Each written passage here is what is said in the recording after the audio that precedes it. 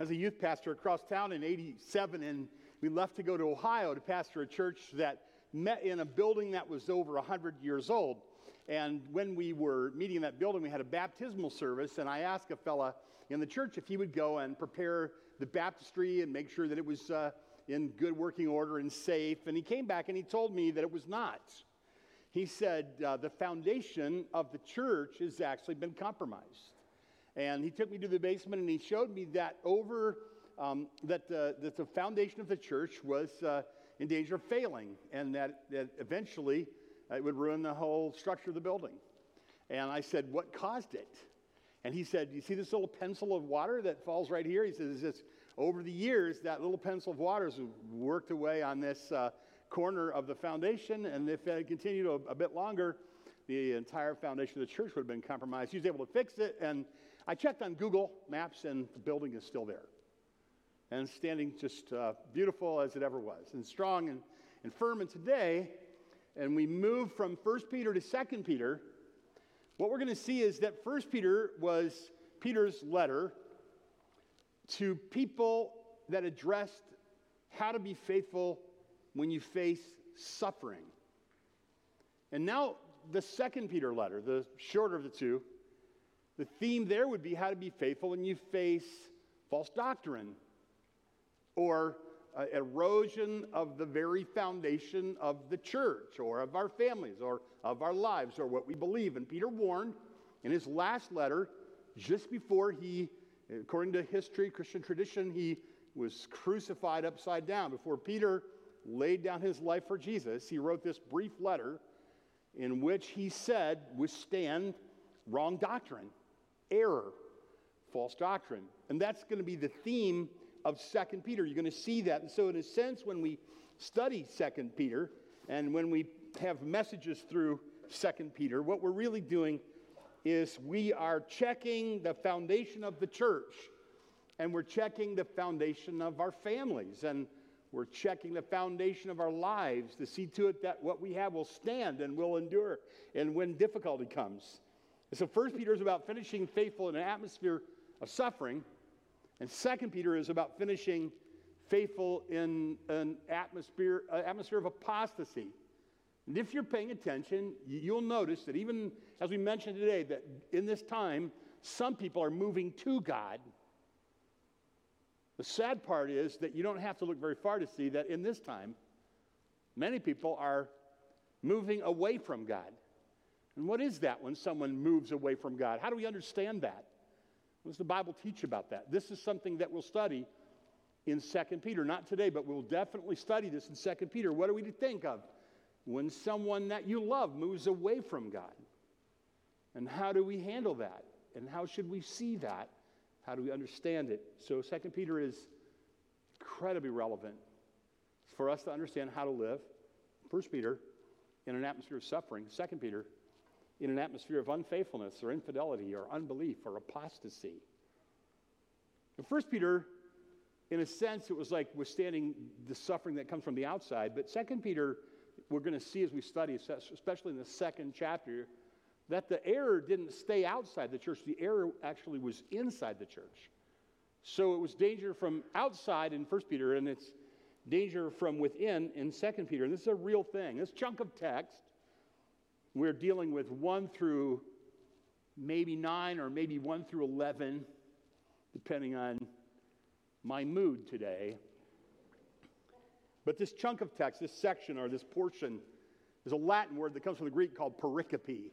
I think about it every week because it's like the pericope means the part you traced and cut out. And the word is, the idea of the word is, this is the chunk that we're dealing with, the chunk of thought that we're dealing with, the bit of text that we're dealing with. And this is kind of what we do in our church a lot. We'll have topical messages from time to time, but mostly what we do is we just take the Bible and we deal with it a bit at a time, a chunk at a time. We just explain what it says. Is it not shocking to you how, when we do that with the Bible, we see that the Bible speaks directly to the most profound needs that we have all the time? It's amazing. It speaks directly to our most profound. I literally had people. I had a man in a former church come up to me and say, "When did you talk to my wife?" And I'm like, I don't know your wife. Honest, I don't know her. I couldn't tell you her name. He goes, that's not funny. When did you talk to my wife? I was watching Jeff Mannion, pastor of the Ada Bible Church, speaking one day. And my son, you probably know, I've mentioned, he's on staff at that church. And he preached, and I thought, wow, Kyle, my son, had to tell him my story. I called Kyle, I go, when did you tell Jeff about me? Literally said that. He goes, I never told him about you, that circumstance that I was talking about. Because he was preaching the Bible, it felt like he knew me. Because the Bible is God's word, and it was intended to be preached down to the ages to people, and the ancient text of the Bible addresses the immediate needs of our life. How sweet is that? And so what we have here in this particular text today is just one of the most amazing passages in the whole Bible. It's truth, like so much of Scripture, it has a poetic beauty to it. And one student of Scripture said it this way, and I couldn't agree more. He said, this is a breathtaking passage, unequal in the New Testament. I thought, that's true. It's rare that I take something out of a commentary because it's poetic beauty. In this case, I agreed. This is a breathtaking passage, unequaled in the New Testament. This jewel of the passage is so beautiful to meditate on that during my study of this, it moved me to tears over and over again. I wanted to pillow my head on this text. I wanted to wrap my soul around this truth. I wanted to experience every phrase of this in my own life. And so let's look again at the first section of this, verses 1 through 4. I'm going to deal with this text today in three chunks of the chunk in three chunks, okay? So, and I'll give you a key word for each one and then a key truth. And so the first chunk of this is 1 through 4, and the key word is promise. The key word I'm going to use is promise. Now, he's calling himself Simeon Peter, which is, you don't normally call him Simeon Peter, do you? Notice the ESV, the NIV, I think, says Simeon, doesn't it? It doesn't say Simon. It actually says Simeon, and we tend to read over it. Well, what's interesting is this probably is not insignificant, but that the Simeon would be a like if you're Jem, you're also... Wow, folks, I expected you to be a little quicker than that today. Is it smelling the chili making you slow? If you're Jim, you're also James or Jimmy. Yeah, you could be Jimmy, you could be James, you could be Jim, it's the same guy. So it is, but however, in this case, the Simeon would be especially fall sweetly on the ears of Jewish people. In Palestine, it's interesting because was he writing to Jewish people? No. But Peter, remember what he was doing in a literary way in 1 Peter? He was treating them like literary Jews. Get it? In other words, you're exiles. You're God's exiles, like, the people that were exiles in Babylon. And at the end of 1 Peter, what does Peter call the people? He called the people in the church around him. He said, the church he's in Rome, but he calls it the church in, anybody know? Babylon. Were they in Babylon? Don't think so. They were in kind of spiritual Babylon. They were in Rome. So he's using Jewish terms with these primarily Gentile people as a way of endearing them, like, you're fully included in the Jewishness that we are so proud of, that Jewish people are so proud of. Anyway, it's a small thing, but that's why it says Simeon, Peter, a servant, he calls himself, though he was an apostle of Jesus Christ, having seen the risen Christ and received a commission from him, to those who have obtained a faith of equal standing with ours. He's an apostle of God, having seen the risen Christ, having received a commission from the risen Christ, and he says to the rank and file Christian, your faith is just like mine. Love that. By the righteousness of our God and Savior, Jesus Christ, Peter uses his full name, our God and Savior, Jesus Christ. Jesus is God, always has been, always will be. He's our Savior. He's anointed. He's the Savior. Jesus means Braveheart, conquering military deliverer. That's what I mean. Joshua of the Old Testament, Jesus of the New Testament, same word. So Peter's saying this. He's saying how wonderful Jesus is, and he's opening his letter with, we have Jesus in common. He's God. He is our Savior. He is our anointed one. He's Messiah. He's calling him all that. And he says to everything for you, grace and peace be multiplied to you in the knowledge of God and our Lord, Jesus our Lord. How sweet is that beautiful opening? And it even gets better. Now listen to this. Just listen to this as I read it again. The next two verses are some of the most shocking, beautiful, amazing promises in the Bible. His divine power has granted to us all things that pertain to life and godliness. God in his power given us everything for life that we need for life and everything that we need for godliness through the knowledge of him who called us to his own glory and excellence. Look at verse 2. In the knowledge of our God and Savior, Jesus Christ. He causes you to know him. He awakens faith in you. He grants you eternal life. You didn't turn over a new leaf, decide to follow him. He granted you eternal life as a miracle of God. This through the knowledge of Jesus, through the enlightenment, till we saw who Jesus is. And again, he says, his divine powers granted to us all things that pertain to life and godliness through the knowledge of him who called us to his own glory and excellence. Gave us a full view of how beautiful he is and who he is. By which he has granted to us precious and very great promises, so that through them you might become partakers of the divine nature. It's shocking. So I want you can be like God, partakers that you can have. There are communicable attributes of God.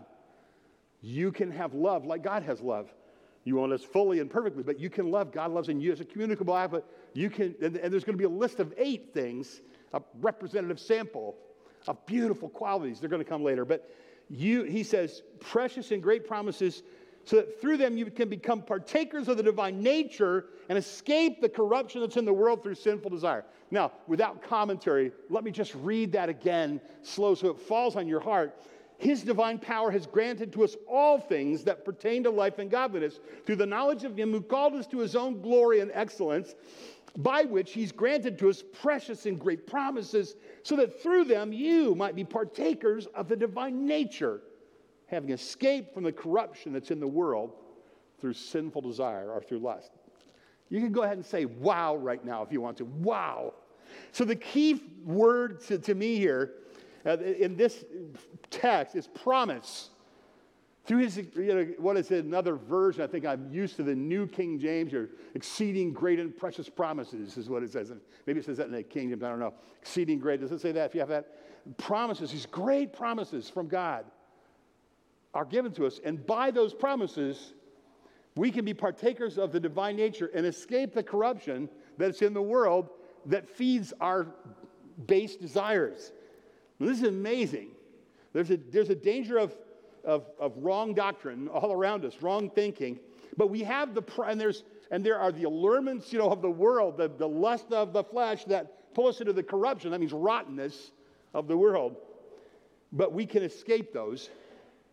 I have a friend, a mentor, a storytelling mentor, preaching mentor named Tommy Oakes from Tennessee. He's an amazing guy. You listen to him speak, and you might not even think of him as educated, but the man is brilliant. And I heard him preach a message the message was called Getting Old and Being Beautiful. And in the message, he tells the story about a dear old man that got better and better and better. The older he got, the sweeter he got. And the more he grew, and the more you wanted to be around him. And then he talked about some people get old, and they kind of get mean, and they kind of get worse. They don't get better. They don't get more beautiful. They get worse. It used to be an old commercial. You're not getting older, you're getting better. Not true, but a great commercial. You're not getting older, you're getting better. This is where Peter is headed, to saying you really can grow and grow and grow and get better and better and better. And this is based on the promises of God. So the key word is promise. And my truth that I want you to get is 3 points in my message because I'm a preacher. 1, you can be like Jesus.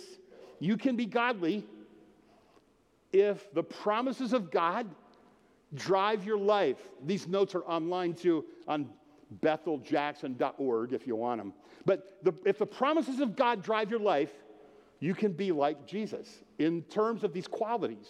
If the promises of God drive your life. You heard of the purpose-driven life? Anybody? The Purpose, a good book. Can I tell you a little story? Good pastor named Rick Warren wrote The Purpose-Driven Life, and the book, he didn't expect it to sell. It sold so well, it actually outsold the Bible one year. It was such a great bestseller around the world. He literally said, with the money from the book, my wife and I could have bought an island and hired people to take care of us for the rest of our lives. True story. I might have been tempted to do that. Island, pure pie. Anyway, he didn't do that. You know what he did? He went back to his church with the money from the book, and he paid off his salary for 40 years. He paid the church back. Now, don't expect this to happen. My books sell, but not that well.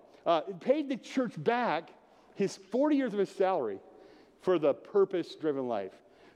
Just a little aside, this sermon is called The Promise-Driven Life. And we don't have high expectations for it other than being a blessing to you. But what if you live a promise-driven life?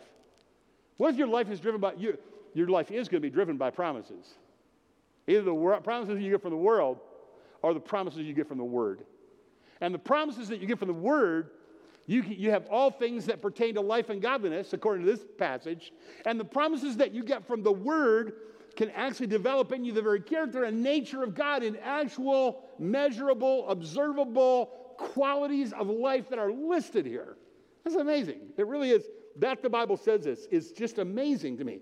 So you have all that you need for life and godliness, verse 3. You're partakers of the divine nature. Like right now, what do you need for life and godliness? What are you wrestling with? What are you struggling with? What do you need to change? What grieves you? What do you need to confess? What makes you sad? What aspirations do you have? If they're noble and good and right and godly, they're possible through the promises of God if you live a promise-driven life. You can be a partaker of the divine nature in the sense that qualities of Christ-likeness can be yours. The scriptures teach that consistently. And this is through the great and precious promises of God. The older you get, the more you will see that when God promises something and you claim it and you live it and you experience it's precious to you. It's a tired old story, but allow me to repeat. The story of the old lady that had a Bible, and all over the Bible, when they were looking at it, it said TP, TP, TP. And somebody said to her, what is the TP in your Bible? She says, those are promises that are tried and proven in my life. TP. You know, and you can relate to that if you walk with the Lord for a while. You think God won't do that. Yes, He will. God will do everything He promised. If your life is promise-driven, you can be like Jesus. And then it says this, and before we move on to the next chunk, you got to see, it says this is how we were delivered from the corruption, the rottenness of the world that's driven by our own sinful desires. Sometimes the Bible uses the word lust. Technically, lust isn't a word for something bad. It's just a word for a really strong desire. But it's often used in a context that's bad. In this case, the corruption that is in the world through these fleshly desires that are bad. So now here's what we have. You have promises that the world makes, promises that come from somewhere else but God, and you can build your life on those, or you can let those drive your life, which is lies, or promises from God, which can drive your life. My wife sometimes says funny things. I bought a new car, and it's an off-road vehicle. It's not going to be an off-road vehicle, but it's an off-road vehicle. I'm driving along, and I hit the rumble strip, and she says, it's really good you bought an off-road vehicle because you drive off the road all the time. I'm like, sorry, I was looking at my phone. Just kidding. Another time, I hear her saying to the kids who won't take medicine, if you die, don't come and complain to me. Which I thought was kind of funny. But what was really funny was the other night, you know, she likes to watch the network news, and I'm like, they're lying to you. I say that every night. They are lying to you. Network news is a product of, you know, the news, all the news. It's an entertainment product. I hate to burst your bubble in case you believe that stuff. It's an entertainment product. They're lying to you. I say to Lois every night. She says, oh, it's time for the news. I'm like, they're lying to you. I say it every night. And she goes, the other night, she said, I thought it was so funny. She sits down in front of the news, turns on, she goes, I know they're lying. I just want to know what lies they're telling right now. Well, yeah, that makes a lot of sense. Like, if you're going to figure out the lies they're telling, because they're lying to you. I'm not picking on the news. They're lying in lots of places. Anything that contrary to God's word is a lie, and you can't build your life on it, you can't let that drive your life, or you end in rottenness, corruption, despair, guilt, sadness, remorse, grief, judgment. But if your life is driven by the things that God has promised, it's the opposite. And you escape the corruption of the world. Is this a great passage? Is this amazing? Amazing passage of Scripture. So what are you going to believe? And who are you going to follow? And how are you going to see your world? What promises will drive your life? What will you believe and build your life on? Truth or lies? One of the most important things about a person is what promises that they hear and believe. What promise will they build their life on? What promise will drive their life? That's the first chunk there. And it's amazing, isn't it? You have to admit, what a wonderful passage that is. Go back to that over and over again and claim it for your life. Dads, claim that for your family. Bethel elders, let's claim this. Bethel deacons and elders and leaders, men and women, let's claim this for this church. This church will be a church that believes the Bible and obeys the Bible and sees what God does, builds everything we do. You're going to get married soon. Get a Bible and say, this is what we'll follow. God will bless a marriage that is driven by the promises of God. When you stray from the promises of God, there's going to be sadness that comes. I know some of you are in hard situations, and you think, I'm tempted to believe that this won't work for me. Don't be tempted to believe. That'd be something else. That'd be a lie, wouldn't it? You believe what God says, and whatever circumstance you're in, that you'll build your life and let your life be driven by the promises of God. So the key word there is promise, and the truth is you can be like Jesus if your life is driven by the promises of God. Now, the next question would become like, well, what would that look like then? What would that, I always want to know. Good, Pastor, I hear you saying that. It's kind of ethereal. It's kind of theoretical. It's kind of abstract. What would that actually look like? How would I actually do that? How do I do that in my life, like Monday? How do I do that on Monday morning? How do I do that when my wife isn't happy with me? How do I do that when I have failed? How do I do that when I sinned again and I'm so disappointed in myself? I'm off the wagon or whatever. What would it look like? Well, the next section, the next three verses, 5, 6, and 7, are a concrete and beautiful picture of what it looks like. And I'll tell you before we read it, what it looks like is progress, not an unattainable goal out, but it looks like incremental progress is what it looks like. Somebody said it this way, and it was very helpful. God is not as concerned about where you are right now as he is in the direction that you're moving.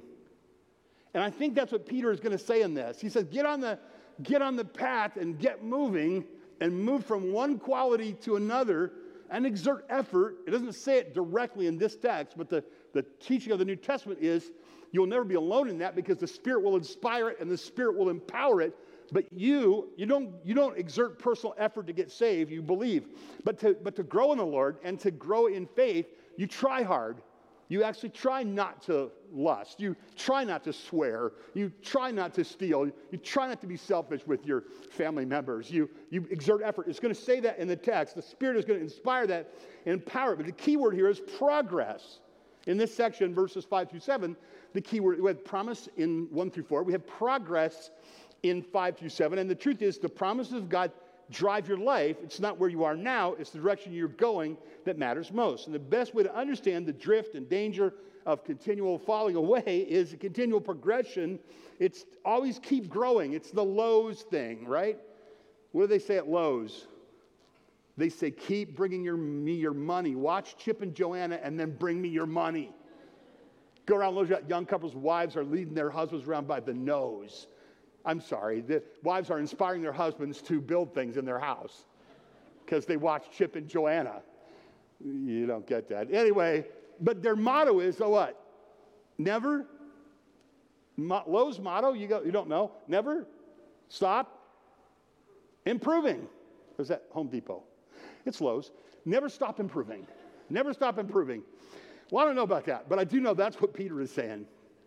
The way to push back against the downward tug of the world into the sewer, the corruption of a lust-driven life is to never stop improving. Always be adding one virtue to another, and then it lists. Now we've got a little thing going here. Pastor Leo preached through, he did a series a number of years ago in this church on the 8 qualities that are in this verses 5 through 7.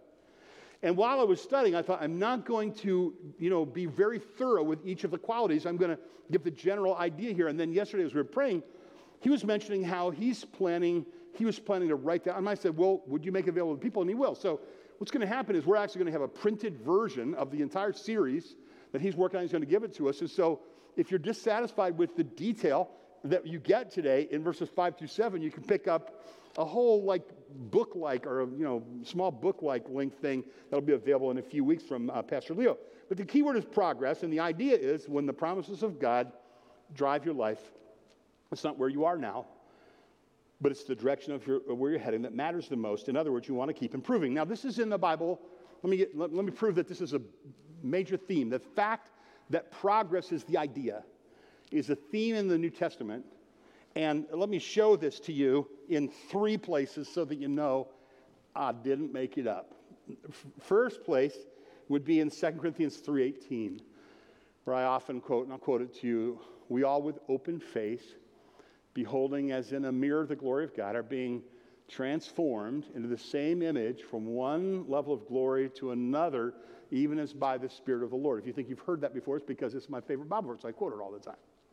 But what is it saying is that the way spiritual growth looks, the way you're delivered from the corruption of the world is progressive. Isn't that cool? That a little at a time. So you're saved in an instant, in a moment, but you grow slow and steady, slow and sure. Over time, you add your faith, virtue, and so forth.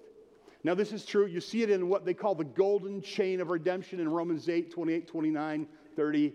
And you see that. Matter of fact, you'll need to take time, or I won't finish today what I want to finish. So take your time sometime this afternoon before the Super Bowl starts and read Romans 8, the golden chain of redemption from Romans 8, 28 and following.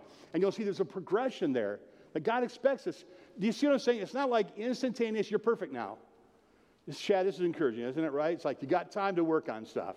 You're a new Christian, and you don't have to get perfect overnight. You don't want me to point you out publicly. We already made you a public example, Chad. Now it's like you're gonna get better and better all the time.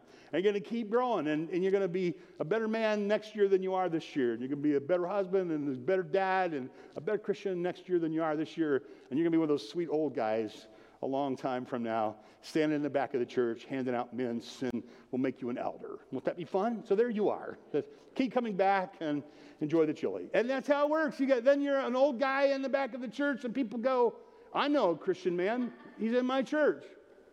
You don't want to be that old guy that goes, stay away from him. He's a little sketchy. He's scary, dude. Don't go near him.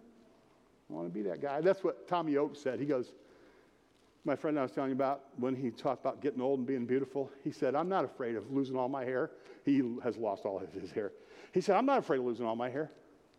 He goes, I'm not afraid of that at all. He says, I'm not afraid of my 401k going upside down. I don't care about that. I'm not afraid that I'm going to go out in the parking lot at Walmart and I won't be able to find my car when I'm old. He said, what I'm afraid of is I'm going to be an old man. I'm not going to be more beautiful. And I've never forgotten that. And the Bible promises you can keep growing. How sweet is that? You can add one quality to another. And now you see it here. For this very reason, make every effort to supplement your faith that you have, you believe, with virtue, goodness. And virtue with knowledge. Knowledge isn't the be-all and the end-all. Oh, I know everything. Well, add some virtue to that, some knowledge, some faith, and virtue, knowledge. With knowledge, self-control. And self-control adds steadfastness, the quality of steadfastness. And to the quality of steadfastness, godliness. These are all imperatives, but they are implied promises. You get it? Imperative is a command, but it's implied promises. God says, I want you to do this. It means that must be, and I can do that. If God says to me, I want you to be godly, are you telling me I can be godly? Pierpont can be godly? Are you kidding? That's wonderful. I didn't know it. And it's through building, it's having a promise-driven life. And then it says, add to godliness brotherly affection. That means let somebody else get the brisket chili before you here in a couple of minutes when I stop talking.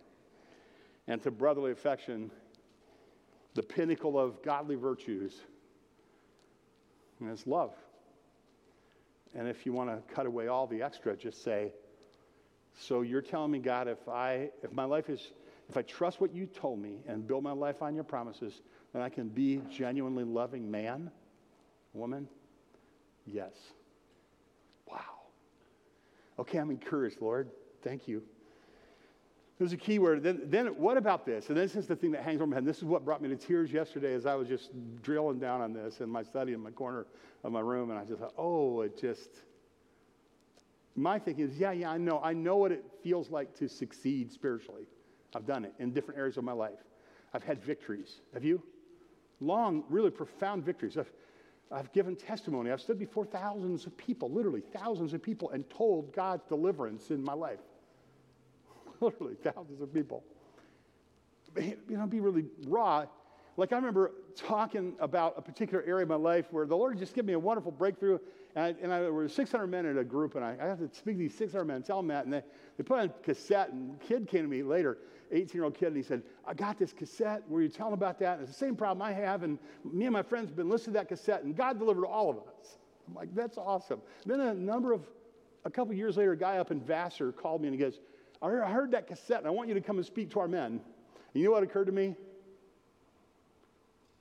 Oh, I didn't tell him about that. I have failed since I gave that talk. And I had that inner dialogue, should I not go talk about it? And the God said, go talk, just don't lie to him. So I went up and I said, guys, I know the thrill of victory. I know the agony of defeat. Let's talk about it. So when I got to this last section, it touched my heart so deeply when I thought, God knows you're going to fail again. God knows no victory is going to be final until Jesus comes back. God knows you're still going to wrestle with the lust of the flesh and with your selfishness or with your lust or with your greed or with your pride. You're still going to wrestle with that. God knows that. And look what he says. If these qualities, verses 8 and 9, if these qualities are yours and increasing, in other words, you just keep going back and building your life, letting the promises of God drive your life, they will keep you from being ineffective and unfruitful in the knowledge of our Lord Jesus Christ. For whoever lacks these qualities is nearsighted, and that he's so nearsighted that he's blind. And he's forgotten that he was cleansed from his former sins. Therefore, brothers, be all the more diligent to confirm your calling and election. If you practice these qualities, you will never fall. There's more. We'll talk about this next week, but I was thinking about a song that we sang today. Did you love that song? I love singing it. There's a fountain, who is a king, victorious warrior, Lord of everything, my rock, my shelter, my very own, my blessed Redeemer. He reigns upon the throne. He started that song by writing, who can satisfy my soul like you? And who on earth could comfort me and love me like you do? And who could ever be more faithful and more true? I trust you. That's what he wrote. This was Dennis Jernigan. Dennis Jernigan wrote that song. Dennis Jernigan, when he was a boy growing up in Oklahoma, his earliest memories were being same-sex attracted. And then he had dark memories of experiencing sinful behavior related to that. And one day, he was invited to a concert by the second chapter of Acts, and he got saved and delivered. He's a faithful minister of the gospel. He's a married man with 9 children. He's a grandfather today. He wrote that beautiful song. God just delivered him and continued to deliver him from indulgence in sinful behavior that the Bible says clearly is sin. And I know we tend to think of that as a really awful sin. You know, if we don't sin that way, we tend to think of that as a really especially egregious and awful sin. And sin is awful. Well, that's why I brought this book to show you respectable sins. If God can deliver a man from same-sex attraction, from acting on same-sex attraction, which must be very hard, and we should have great sympathy and love for people in all of their sinful struggles, then God can deliver you, and God can deliver me from respectable sins. This is Jerry Bridges' book, Respectable Sins. He writes, the motivation for this book stems from the growing conviction that those of us who call ourselves conservative evangelicals may have become so preoccupied with some of the major sins of society around us that we have lost sight of the need to deal with our own more refined or subtle, respectable sins. So if he can deliver us, he can deliver Dennis Jernigan from acting on that strong urge to violate what the Scripture says, then he can help me with my ungodliness or you with your anxiety or your frustration or your your discontent or your unthankfulness or your pride or your selfishness or your lack of self-control, or your impatience, your irritability, your anger, or all the euphemisms that you replace it with, or your judgmentalism. You can clean out the closet of your sin. You can tidy the attic of your sin. You can, if you are promise-driven. You have a promise-driven. Isn't that neat to know? We'll land on our feet. We'll finish faithful. We can follow the Lord. And how thankful that we are that we can do that. Pray. I'm going to pray for you. Before I do, I'm going to ask you, I am assuming that God has touched your life today because we taught the Word and we sang the Word and we watched baptisms and we gave our gifts to God. And I would like to think that you're ready to take a step of obedience to God. Somebody's here saying, okay, I'll get baptized. I'll ask my wife's forgiveness for the harsh words I said. I'll give when I haven't given before. I'll spend time with my little girl and build a relationship with her and teach her about Jesus. What did the Lord tell you to do next? What promise did he tell you to claim today? Was there something like that? Was there something that you said the Lord put on your life? Then this is what you should stop doing, or this is what you should start doing, or stop believing, or start believing. What is it for you?